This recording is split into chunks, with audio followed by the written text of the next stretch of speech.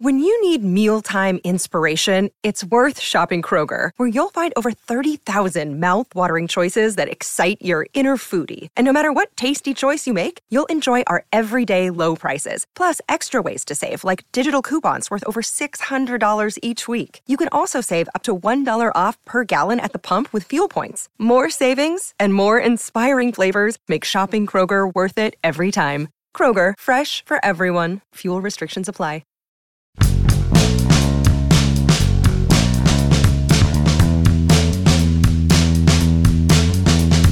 There was an invitation-only gathering the other night at PNC Park of people who had just given up their season tickets. And it was important enough, apparently, that it involved Travis Williams, Ben Cherington, and Derek Shelton on the same stage, emceed by Greg Brown. That's something. And also, maybe nothing. Good morning to you. Good Thursday morning. I'm Dan Kovacevic of DK Pittsburgh Sports. This is Daily Shot of Pirates. It comes your way bright and early every weekday if you're into football and or hockey. I also offer daily shots of Steelers and Penguins where you found this. The assembly of the team president, the general manager, and the field manager is hardly unprecedented. This is something that the Pirates would do routinely, of course, at Pirate Fest. And Bob Nutting used to even be involved in those before he started getting a little bit weirded out by the whole experience. But to have it done in this manner, where it was a select group that was invited by email to come on down and meet with management and have management explain to them directly, face-to-face, without going through people like me and whatever else, that was unusual. I have a tendency as a lifelong reporter to get a little bit defensive about stuff like that because I feel like reporters should be at these things, and to not announce it is deliberate. It's designed to keep media coverage away from it. And again, I can also look at it very easily from the other perspective and say, you know what? If I was running the Pirates, I'd probably have done the same thing. I really would. I think from that standpoint alone, from that perspective, if you're looking at it from the totally opposite view from where I sit normally, I could see that. So what was the message? That's what's most interesting to me. What was the message? What was the intent here other than, oh, please come back and buy season tickets again or renew or whatever it is? What was the method that was being used to try to convince people to come back? Because if you, canceled your season tickets, you probably did so for a baseball reason. Not in all cases. Some people get sick, have life things, move, whatever else it is, just generally lose interest. But you probably did it for baseball reasons. And B, those baseball reasons would have involved a lack of hope / faith / trust in the three guys or two of the three guys sitting in front of you or whatever it is, plus the owner who wasn't there. And C, to accept such an invitation, you'd have to at least be a little bit open-minded to coming back, right? Why else go?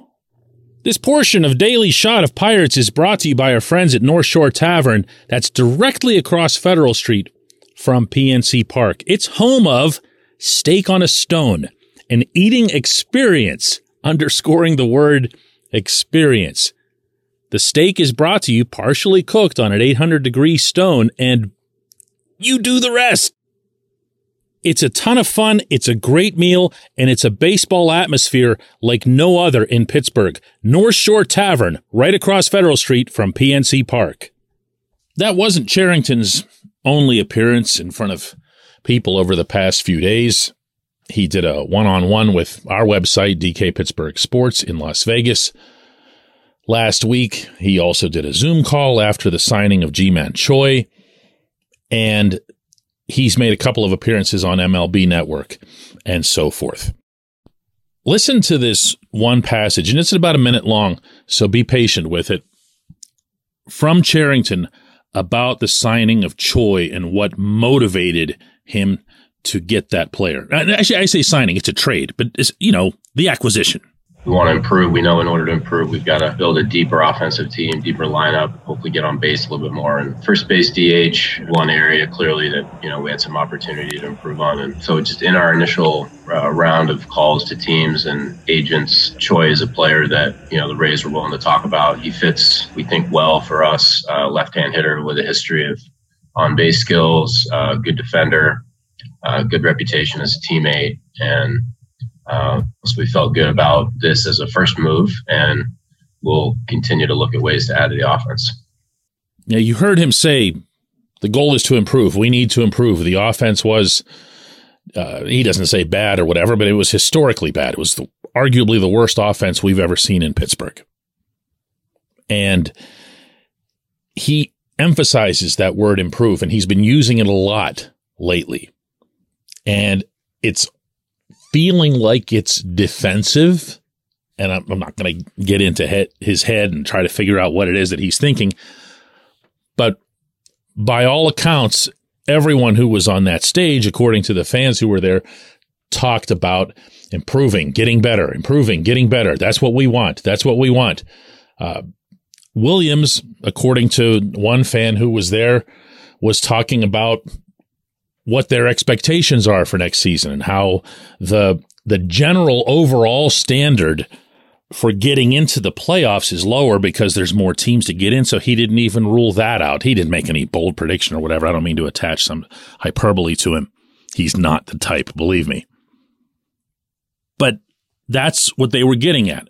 If that's defensive, that's defensive. If that's proactive, okay, great. If that's reactive to fans giving up their season tickets, well, then credit to the fans for clearly caring more than anyone associated with the baseball operation. I can't say this often enough, my friends. They can say whatever it is that they want. They can conduct a town hall, whether it's secretly or privately or publicly or Pirates Fest. They can go back on their caravan and jump around from western Pennsylvania City to Ohio and West Virginia's Panhandle and everything else, and they can say anything. But until they do something, until there's action behind it, it doesn't just mean nothing. It means less than nothing. When we come back, J1Q.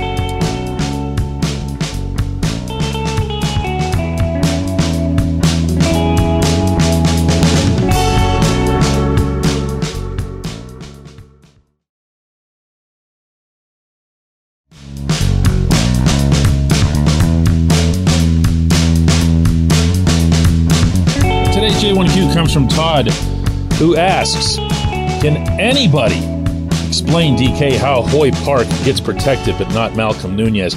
Todd's referring to yesterday's show, which was mostly focused on the Rule 5 draft and the curious exposing of Nunez, one of the two prospects the Pirates acquired in what I thought was a pretty nice trade with the Cardinals that sent Jose Quintana that way as a rental.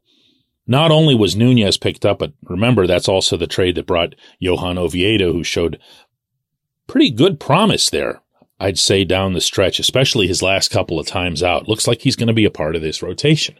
If you can get a starting pitcher for a rental, that's a good deal. But Nunez was in there too. And I did say yesterday that I wasn't going to start naming names on the 40-man. That popped out at me as being like, really? You had to protect this guy? And then I did that with Chase DeYoung, even though DeYoung was actually pretty good last year, 2.24 ERA, was used in different roles, was not an effective starter, and for the most part was an effective middle reliever. He didn't really do great at the back end either when that was made necessary because of injury. So he's a middle reliever. You're protecting a middle reliever over a 21-year-old slugger? Slugger being the operative and correct term, if you apply it to Nunez's stats. You can do it with Park, too. You can. Park's had more than a cup of coffee. He's had, well, I guess the best way to put it is several cups of coffee, because he comes up for a little bit, he struggles, he goes back down. He gets right, he comes up, he struggles a bit, goes back down. And if you think about the way the Pirates were rotating those younger corner outfielders pretty much all through the season, but especially later on, Park wasn't even really part of that mix. You know, that became more of a Cal Mitchell thing.